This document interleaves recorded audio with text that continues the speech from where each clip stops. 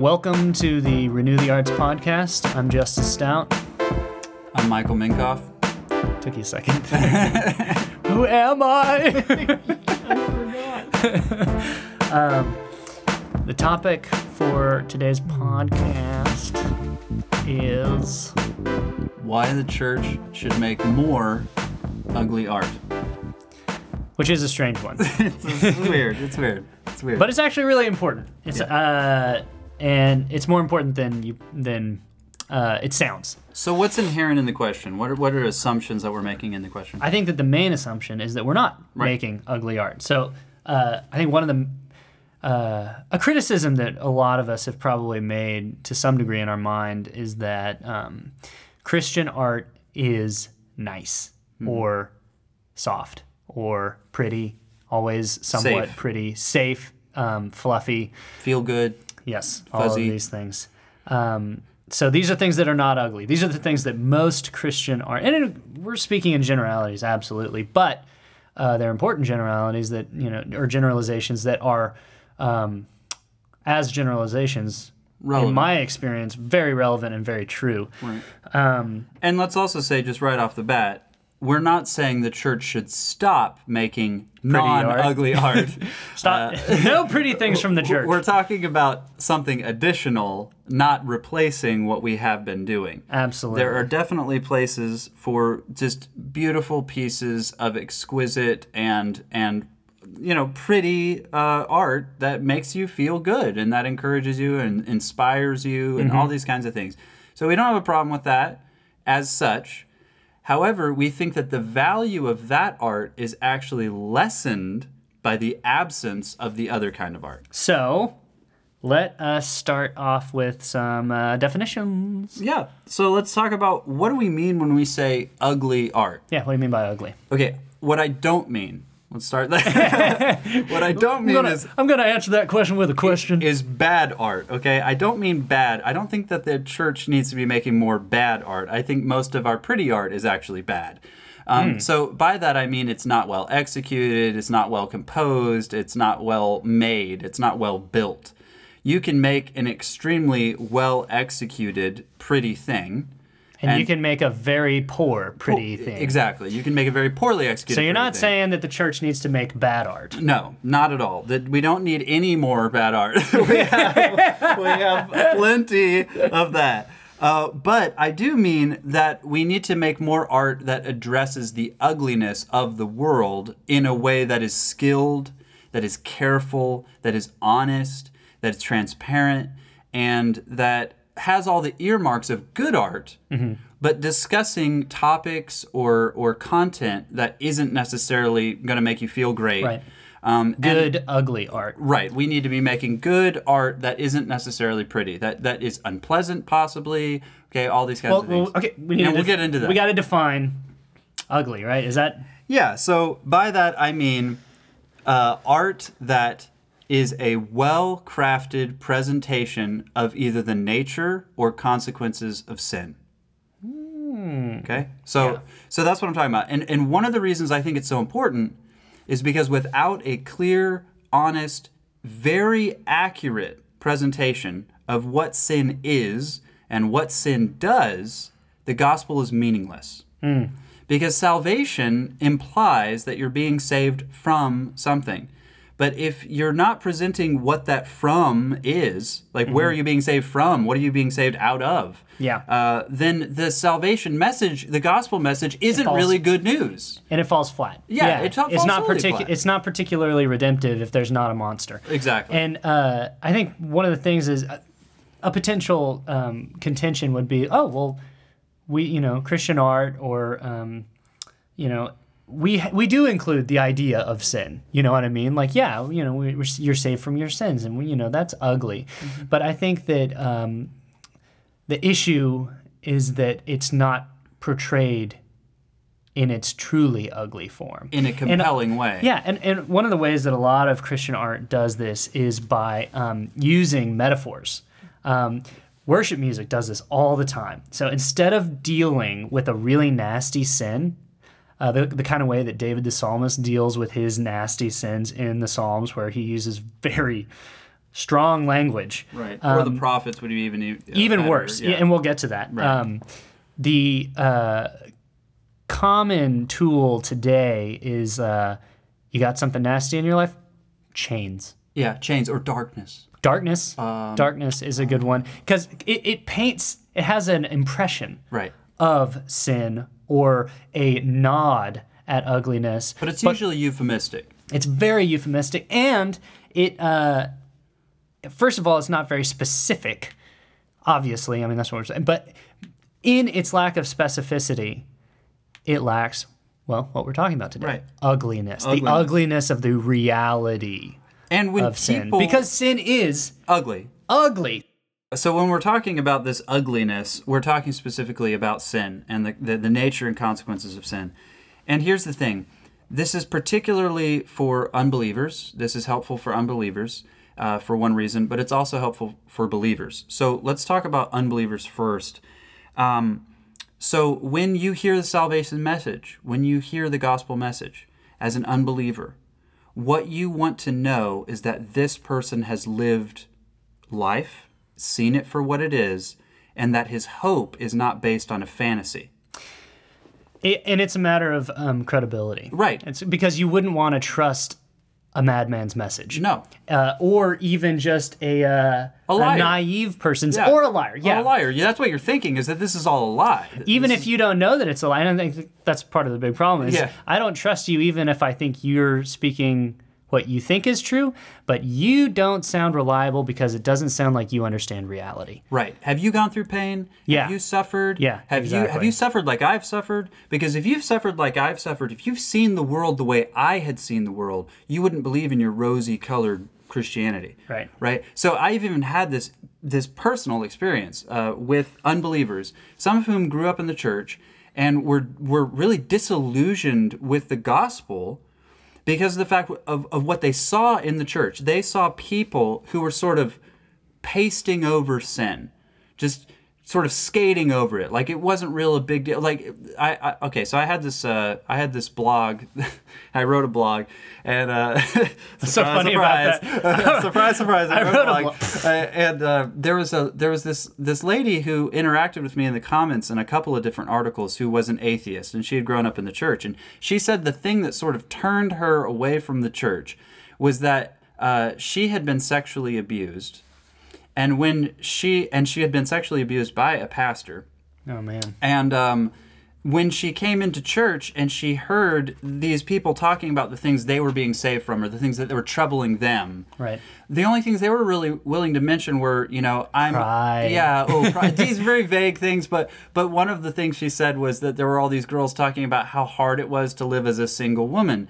And that can be hard. I'm not saying that it isn't hard, and we should talk about that in specific ways.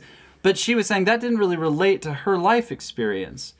And so she's been raped by a pastor, and here the worst thing that could possibly happen to the people that are trying to relate to her and relate the gospel to her is that you might have a hard time finding a good man. Which just isn't true. Well, that's not the hardest thing. Yeah. Yeah. For anybody. Right. It's not the hardest thing. And I'm not saying it's not, hard being difficult. single and, Yeah. that's fine if that's your biggest struggle, I guess. But, we're bad people. Yeah. We are messed up people. And the world is a really ugly world a lot of times. And it takes an incredible savior to save the kind of sin that we deal with. And And your faith I is see it. believable if it is there, even in the face of that. Mm-hmm. See, and that's what it really boils down to is let me present sin in such clear terms that you understand when I talk about believing and hoping in the Lord, that that's not a fantasy, because I know what you're going through as well. Right? Mm-hmm. Now, not everybody has gone through that. Not everybody has been raped by their pastor. But the reality is that if you tell that story, and you're willing to just go there, then that woman or that man who has gone through those experiences is a whole lot more likely to listen to what you have to say after. Or even the people who, are dealing with sin that might, things that they're dealing with, maybe not to that degree of like, oh, got raped by a pastor. But if you are fully open to to honesty about the ugliness of sin in your own experience, or just the ugliness of sin in life, fallen world, and it's really ugly, then you'll open it up to people, not necessarily who also got raped by pastors, but just people, anybody can relate. I don't know. People are not willing. It's easier to open up about sins when something even uglier has been talked about. Yeah, you know what I mean? Like, if you're going to go there, then it's going to really open things up. Right, and this is what the scriptures do. And so there's a fine balance that has to be taken here, because people would say, oof, well, you open the door for that. Are we talking about nudity and cursing and explicit gore and all these other things? Now, I'm not necessarily saying that's what's necessary. There is a place, I think, for the idea of obscenity. Now, obscenity literally means off scene. So obscenity came from this stage practice that was, established among the Greeks, where if you had a murder or a rape or anything like that, you would have it happen off stage. So it was obscene, off scene. Yeah. And that way you could still have it. You could still be talking about it. You could still present it in some ways. It was implied. It was a method of indirection in order to present these things as they really were, without necessarily going into explicit detail. Right. Oftentimes the explicitness, that's the other thing we're not saying. Oftentimes the explicitness of sin actually diminishes. Okay, so it diminishes the horror of it. It diminishes the power of it. It's like a horror movie. I remember the first time I watched The Exorcist. Okay, I had not seen it because I said I didn't like horror movies, and somebody was like, "Oh, you should totally see this movie. It's a good movie." Yeah. And so I watched it when I was probably like 20 years old, and I remember the most terrifying parts of that movie were at the beginning. Right. When the darkness of this demonic presence was implied, under the surface, hidden, unseen, and you knew it was there, and it was being presented in a real way, but you didn't necessarily see the face of the monster itself. Supposedly this was a big leap in film when Jaws came out, because here's a little cultural factoid. Maybe you already know. Yeah. Steven Spielberg was having an incredible amount of difficulty technical difficulty with their mechanical shark. Right. He wanted to show the shark a lot more than he did in the movies, but because of their technical difficulty, it just wasn't working out on the screen. And so he ended up, out of necessity, only showing tiny, tiny bits of this monster. Glimpses. Yeah, very fast, and not even showing much of the shark until the very, very end, which, honestly, is the weakest part of the film. It is. You finally see the shark, and you're like, "Oh, that's not that how scary. Sharks bite." It's not that scary when we see it. But yeah, exactly. You're most afraid of what you don't see or quite know yet, or where you haven't fully defined it. Yeah. You haven't fully bounded it or defined it. And so that's kind of the terms I'm talking about, this ugliness, and that's actually what the scriptures do. They don't shy away from talking about real, sometimes pretty explicit wickedness. Sometimes it is explicit. They're far more explicit than we are, typically generally. willing to go. Yeah. So why don't you? Okay, so we're talking about ugly art. We should be making it. One of the points on our side is we think that the Bible has a lot of ugly art. Right. So give us some examples. Okay, so when you're talking about the prophets. Okay, I mean, you just go to the prophets. Honestly, go to the prophets. Read through Ezekiel, and tell me if you would be willing to read a lot of that stuff to your children. Yeah, or to your church. Or to your church. Yeah. I don't even. It's like some of the things I don't even want to say right now. We're not going to say it on. It's too ugly, scandalous. But he talks about how they longed for their paramours who tweaked their nipples, whose penises were as large as the penises of horses, and whose issue was the issue of donkeys. I mean, that's we gross. could actually, and I'm not even joking about this, we should bleep all of those words. And it's just, I'm being serious. It's, yeah. But, well, do you know the passage there? I'd have to look up the exact reference, and I Yeah. will, and maybe we can put it in a comment. We'll put it in the notes for the podcast. But it's we'll have certainly it there. I promise you, I would not be making this up.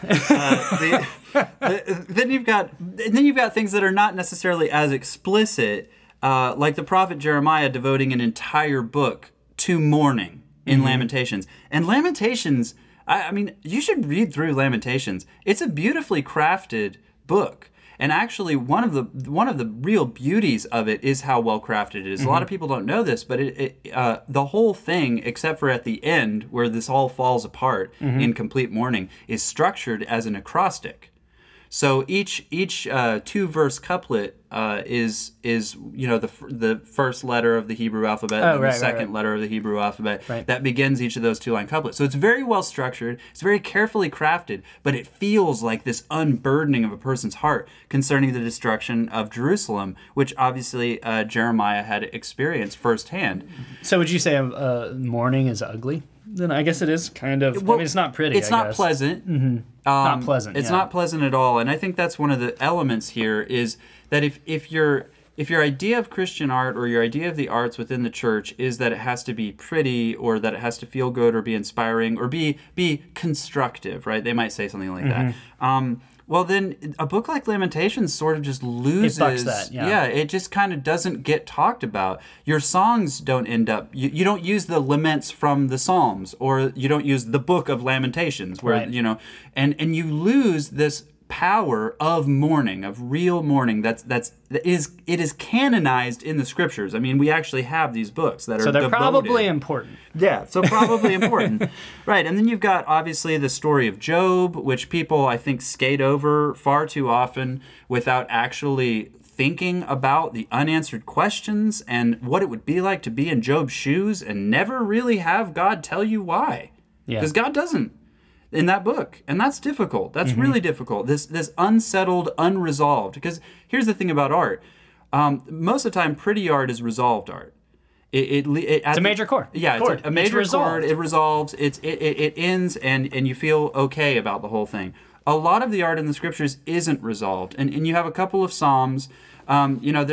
I think it's like Psalm 98, which ends with the word darkness, says, all my friends are darkness. Right. And that's it. That's the end of the psalm. Yeah. It doesn't go anywhere beyond there. There's no call to hope. There's no progression towards a resolution of any kind. It just sits there right in the midst of that painful experience. Yeah.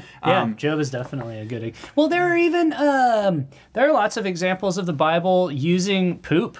Yes. I wish I could, maybe I should use a stronger word here on the podcast for this, but where the Bible is like, the only way I can communicate this is to bring crap into the situation. Right. So like you have in Malachi, God is criticizing the priests for allowing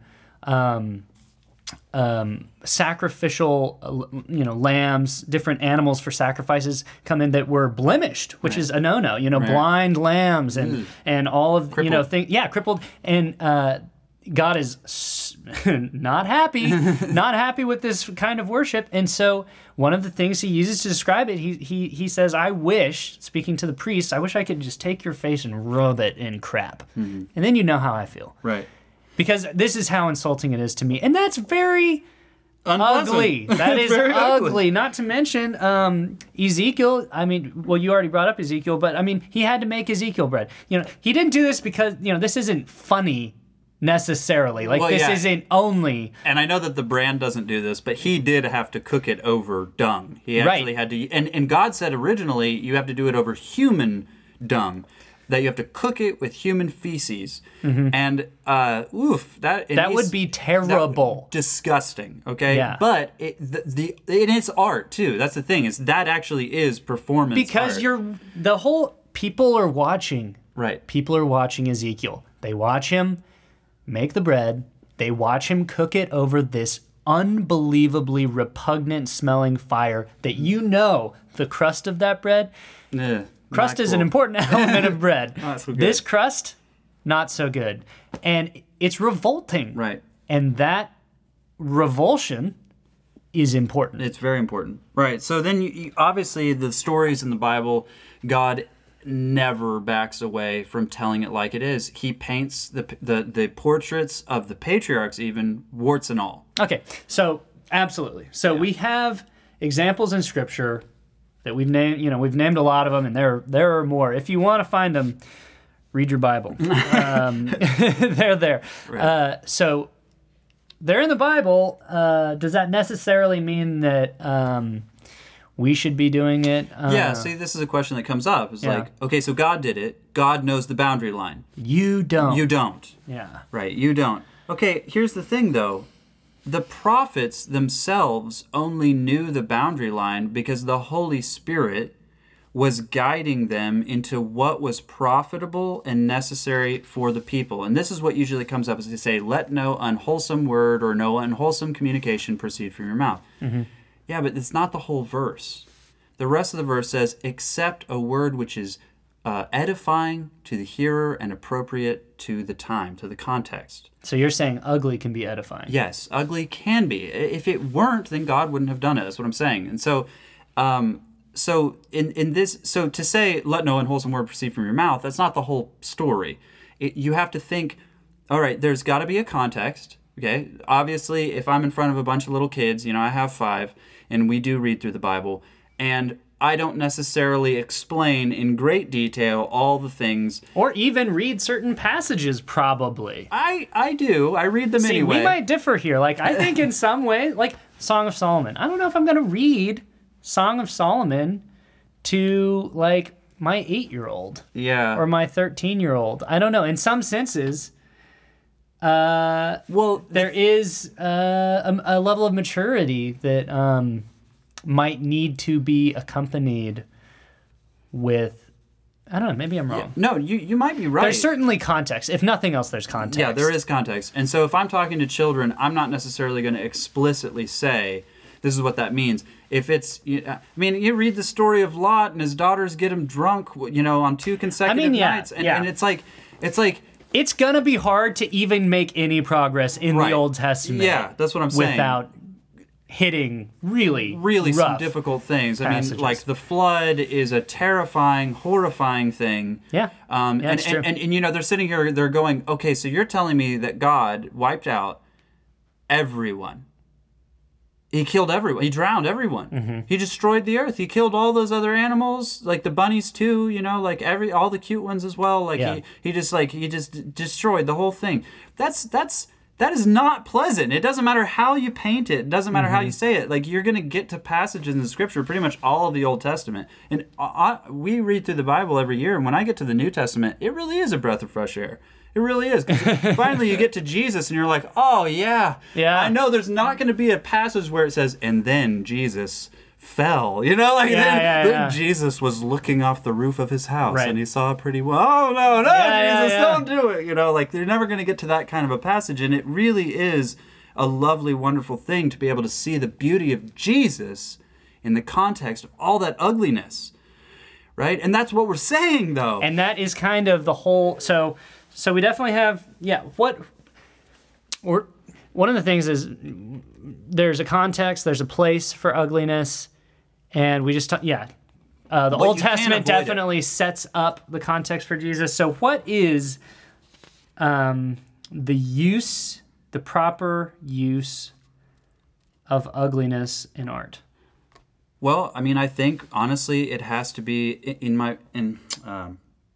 it has to be for the purpose of showing how ugly sin actually is. Mm-hmm. So it does have to be, again, related to sin.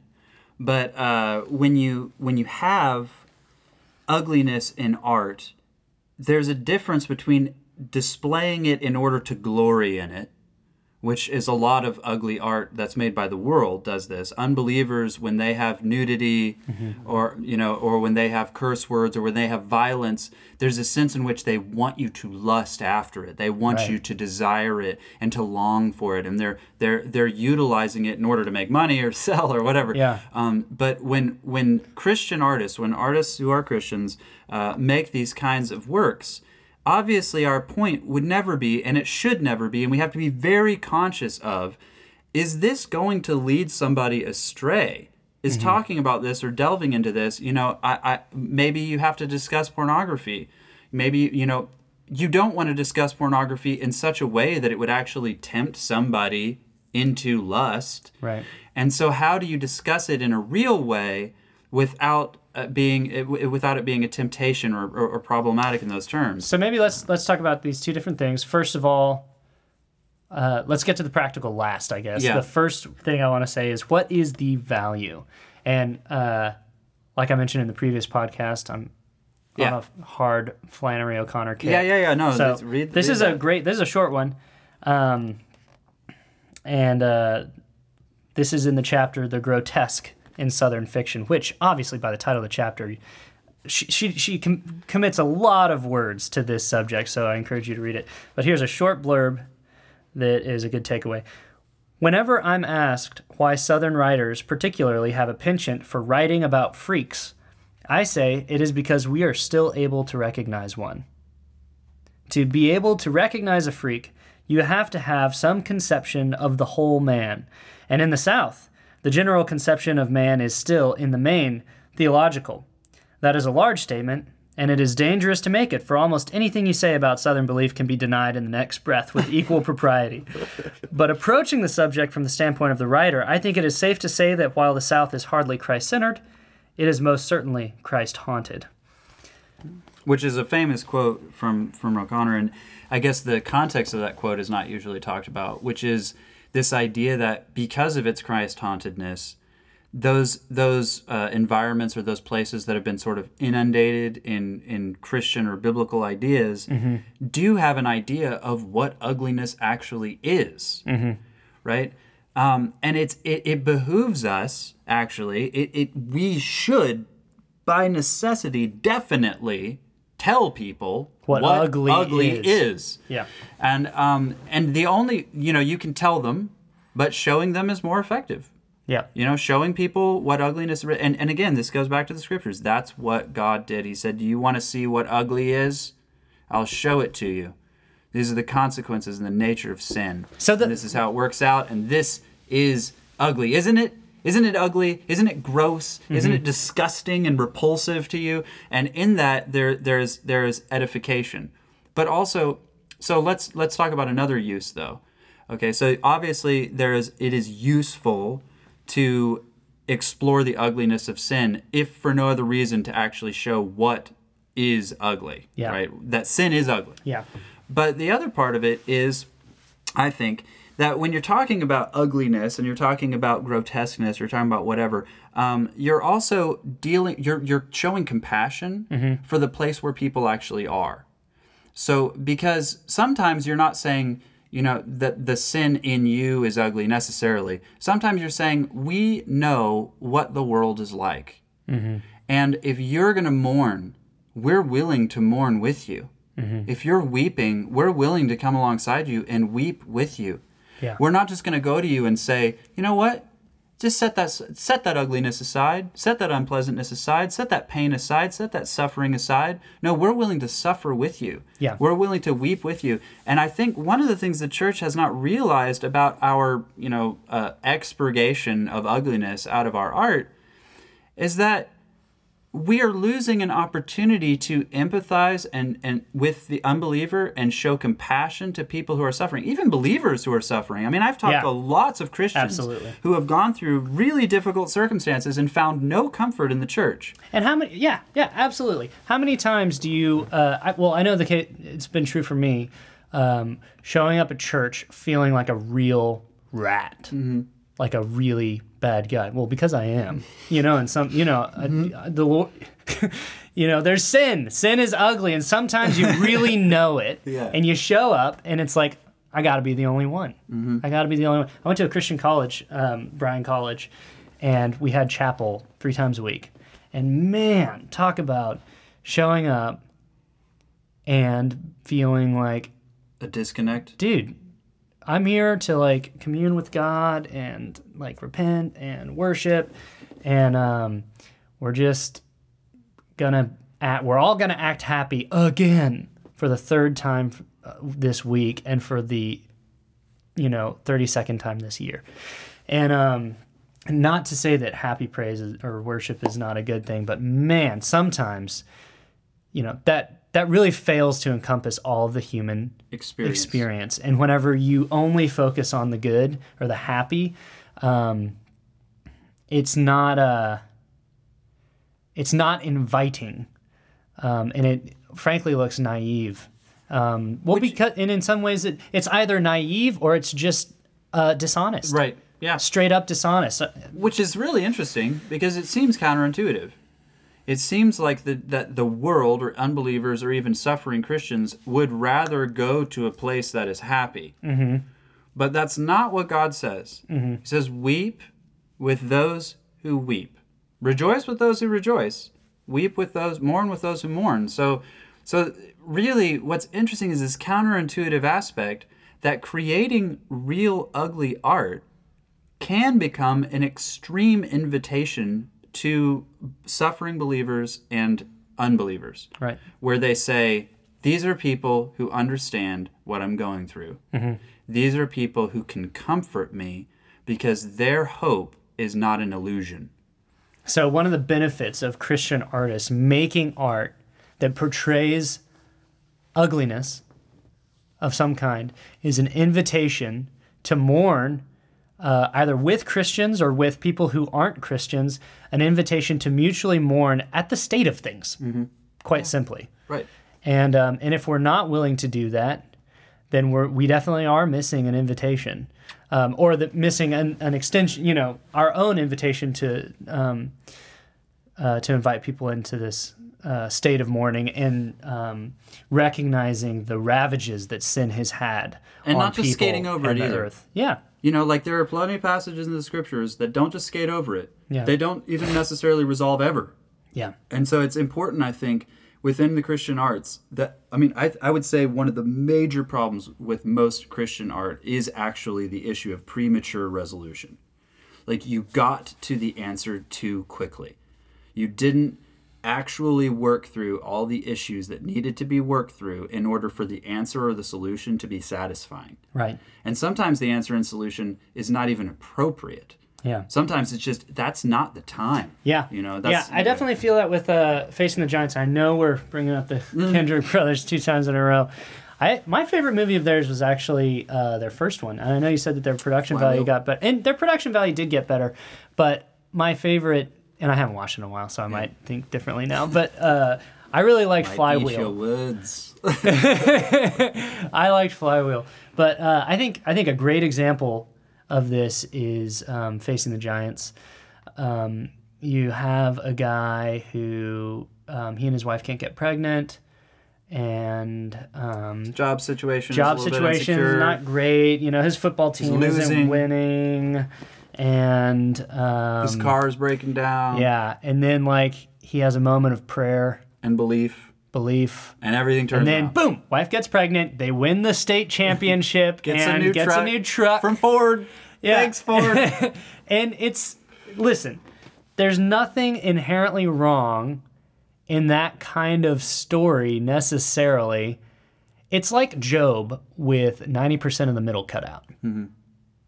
It's and the beginning, actually. Yeah. It's like Job with the last. It's like the last half chapter of Job is the story of Facing the Giants without the whole ravaging of his life in the first place and his existential dilemma throughout chapters and chapters and chapters dialogue of the middle and dialogue with the Lord and his friends and terrible. It's let's stick with the last half chapter of Job, and that is cheap. Right. It is cheap. It feels cheap. Even the circumstantial resolution of Job is not the crucial idea there. Because the problem with the book of Job is that you aren't given answers for his suffering. Mm-hmm. And it never gives you answers. It never gives him answers for the suffering anyway. Yeah. It kind of gives you some answers as a reader, but still the answer is God had a bet with Satan, which basically, which is not necessarily the most satisfying of solutions to your suffering. You know what I mean? It's that's why I went through hell. I'm glad I didn't know, actually. Right. Right. So yeah, I think in those terms, you're exactly right. And again, I don't want to bash on those guys either, because I think they're trying to do what they can. But at the same time, there are a lot of movies that do deal with the ugliness and the difficulty, and I think actually deal with it in a way that is pretty discreet. Yeah.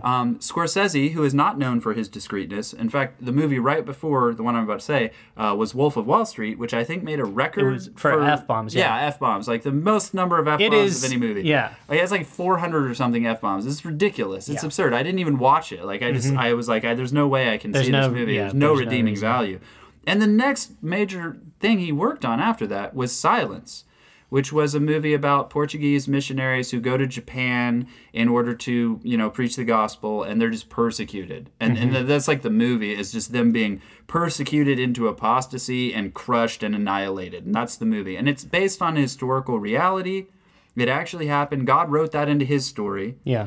And it just explores this idea of how do you have faith in a God who is silent during your suffering? Because sometimes he doesn't answer you when you call. Mm-hmm. And that's an important question to explore. And it's a hard one. And it's not a pretty. No, it's not. It's not a pretty movie, that's for sure. No, that movie is difficult. It's not one of those movies that I'm like, I want to watch this every weekend. I do not. I've seen it. Yeah, I watched it with you. Yeah. Right? Yeah. In San Francisco. Yeah. And I don't know if I'll ever watch it again. I may, but it's not one that I'll watch anytime soon because it was really harrowing. Yes. It like splits you open. Yeah. Yeah, absolutely. I'd be interested to see if you can come up with any other examples of like good ugly art or bad pretty art. I know there are two examples real quick that I really like of ugly art that I think were really effective. M. Night Shyamalan's The Village. Mainly I'm referring to one scene. There is the stabbing scene where Noah approaches the what's his name? Lucius. Okay. Noah is a mentally handicapped member of a very small village set. Like a separatist village. Yes, They've exactly. Removed themselves from society. It's it starts with EU. What's that? Utopia. A little tiny separatist utopian colony. There's no E. But you could call it a utopia if you're saying it's like a oh yeah, you're right. Okay. For some reason, the EU prefix I thought would be like good, but no, that would be good place. That's what I'm saying. Utopia. but utopia means no place. Ah. All right. Wow. Okay. Good to know. Either way, so Noah, the mentally handicapped antagonist, basically is jealous of Lucius's attention that he's receiving from a woman that they're mutually in love with. Noah knocks on his door. Lucius opens it, and the shots don't even show the stabbing.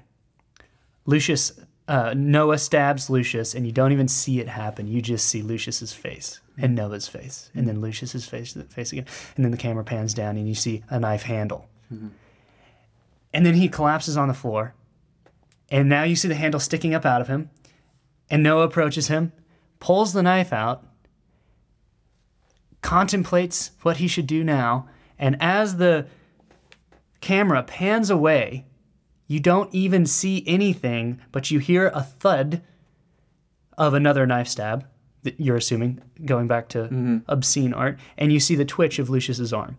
You don't see any of the stabbings, and it is literally one of the most violent things I've ever seen in my life. Yeah. And it tears me up. It is like, man, you can watch Kill Bill, and there are gallons of blood. Yeah, and it's almost Monty Python. It doesn't. No, it really is. It's just squirting everywhere. Yeah. And you have this, you hate violence in that moment so much. You hate violence. Right. And it's just a stat. It's just so fantastically well executed on that crew's part.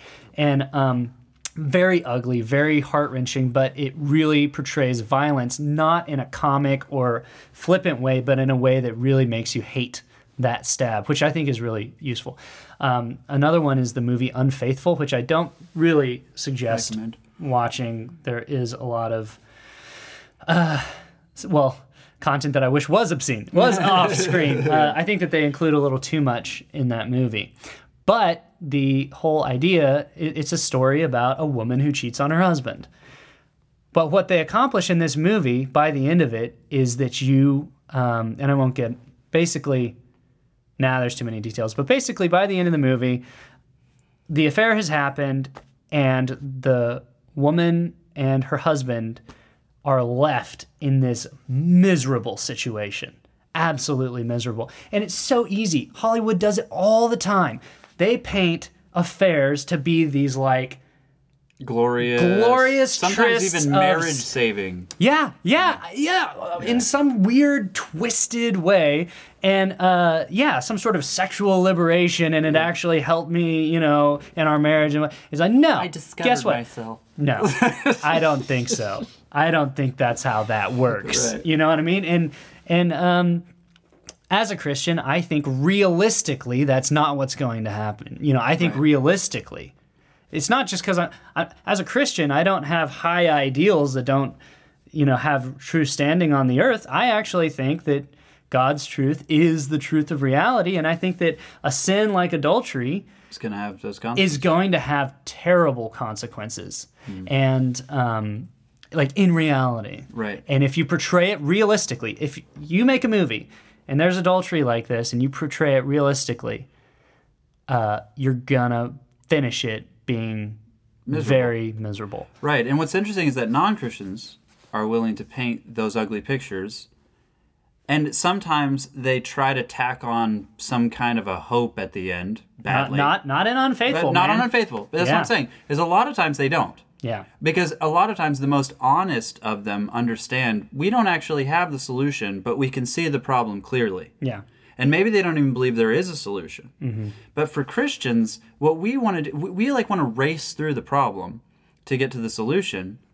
But the reality is that we have to be just as dead-eyed as an unbeliever would be about the reality of sin and suffering and pain and trouble. We have to be absolutely just look it straight in the eye, recognize it for exactly what it is, paint it in pictures that are true, that will explore it as much as is necessary to edify the viewer, and then possibly, if it's the right context, we will have sort of earned the right to present, hey, you know what though?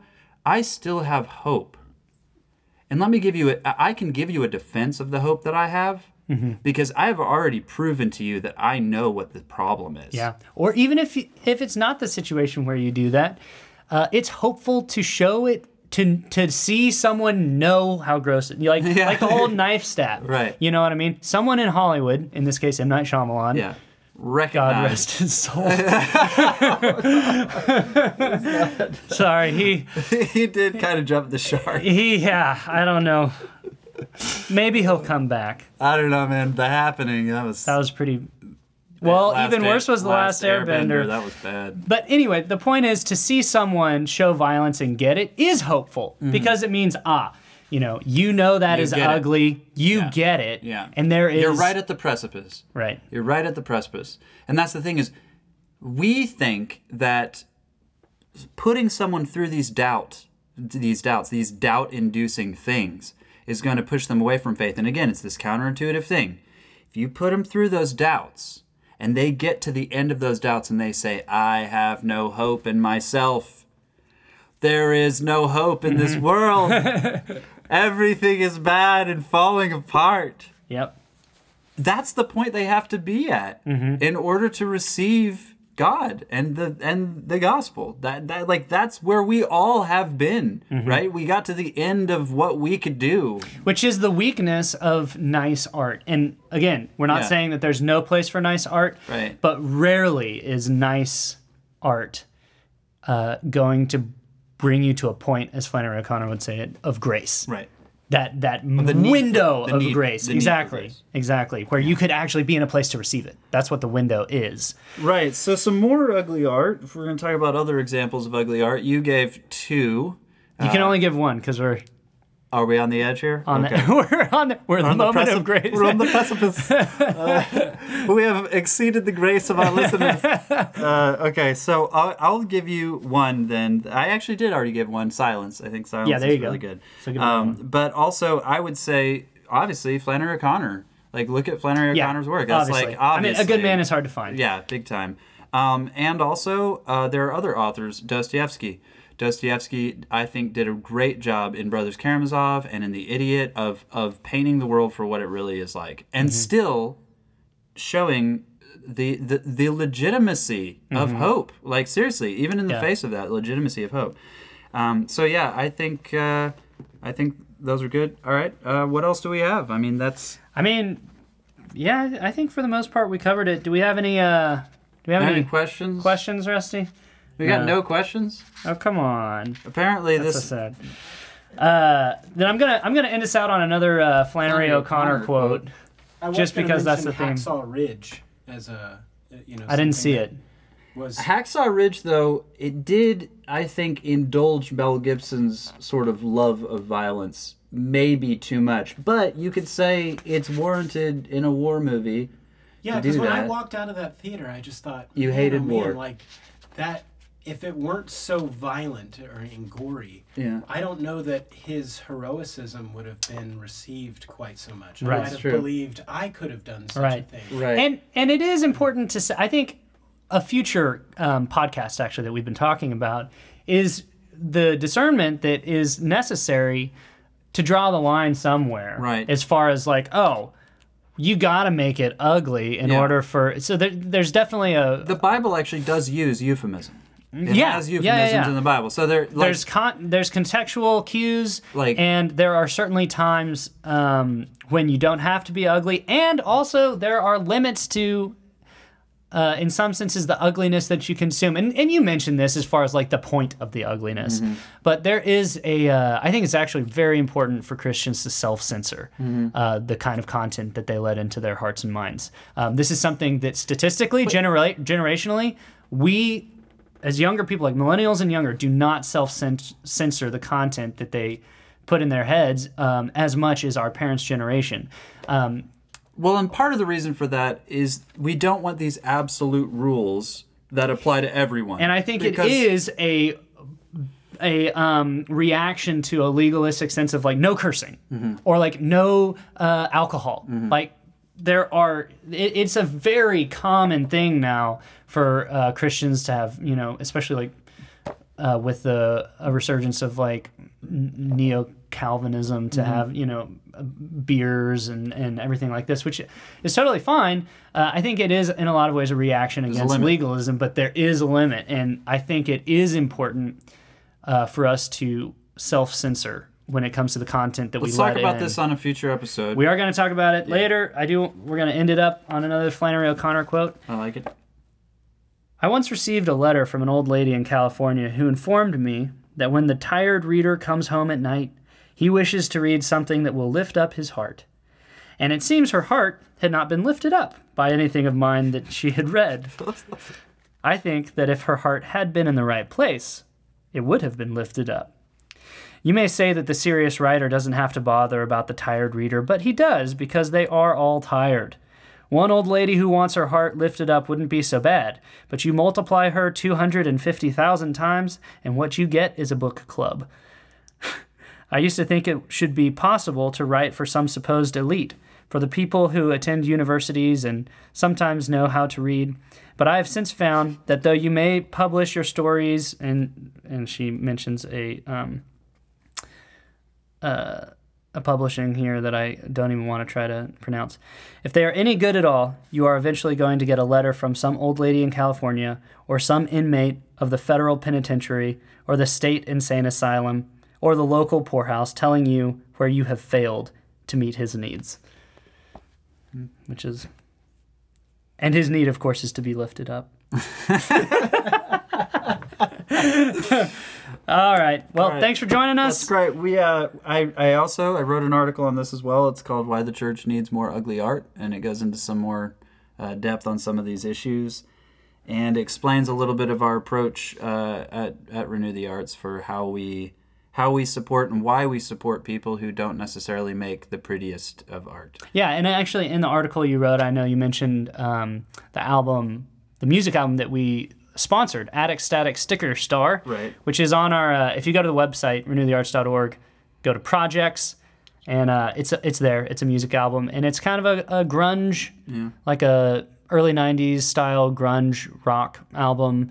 And particularly one of the songs is really grisly. Yeah. And I'm not going to tell you anymore. You should go check it out. Yeah. We hope it lifts you up. We hope it lifts you up. Thanks for joining. He was blowing dust on the rest of us. The day the season came without hope for rain. I was stuck in the car with no one to talk to. It was getting real hard for me to see through your impossible code and your maps and legends, keeping your cards so close from your very friends.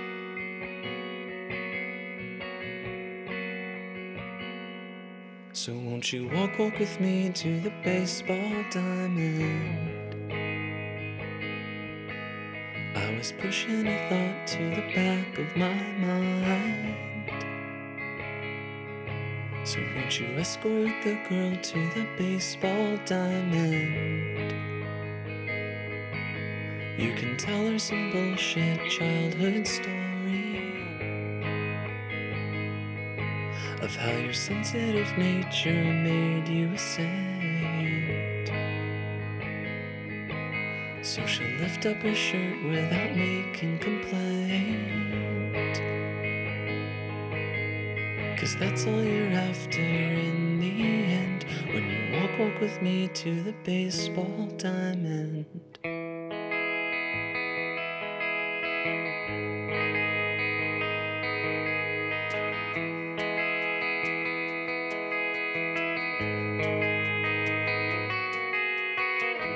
Made a carbon copy of the moment, so I fished it around inside my head. Stuck a bookmark inside that sentiment,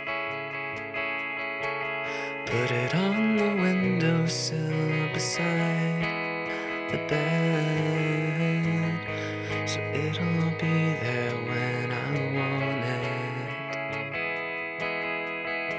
and it can be ignored when I don't. So won't you walk with me to the baseball diamond? I was pushing a thought to the back of my mind. So won't you escort the girl to the baseball diamond? You can tell her some bullshit childhood anecdote of how your sensitive nature made you a saint. So she'll lift up her shirt without making complaint, 'cause that's all you're after in the end, when you walk with me to the baseball diamond. That's all you're after in the end, when you walk with me to the baseball diamond.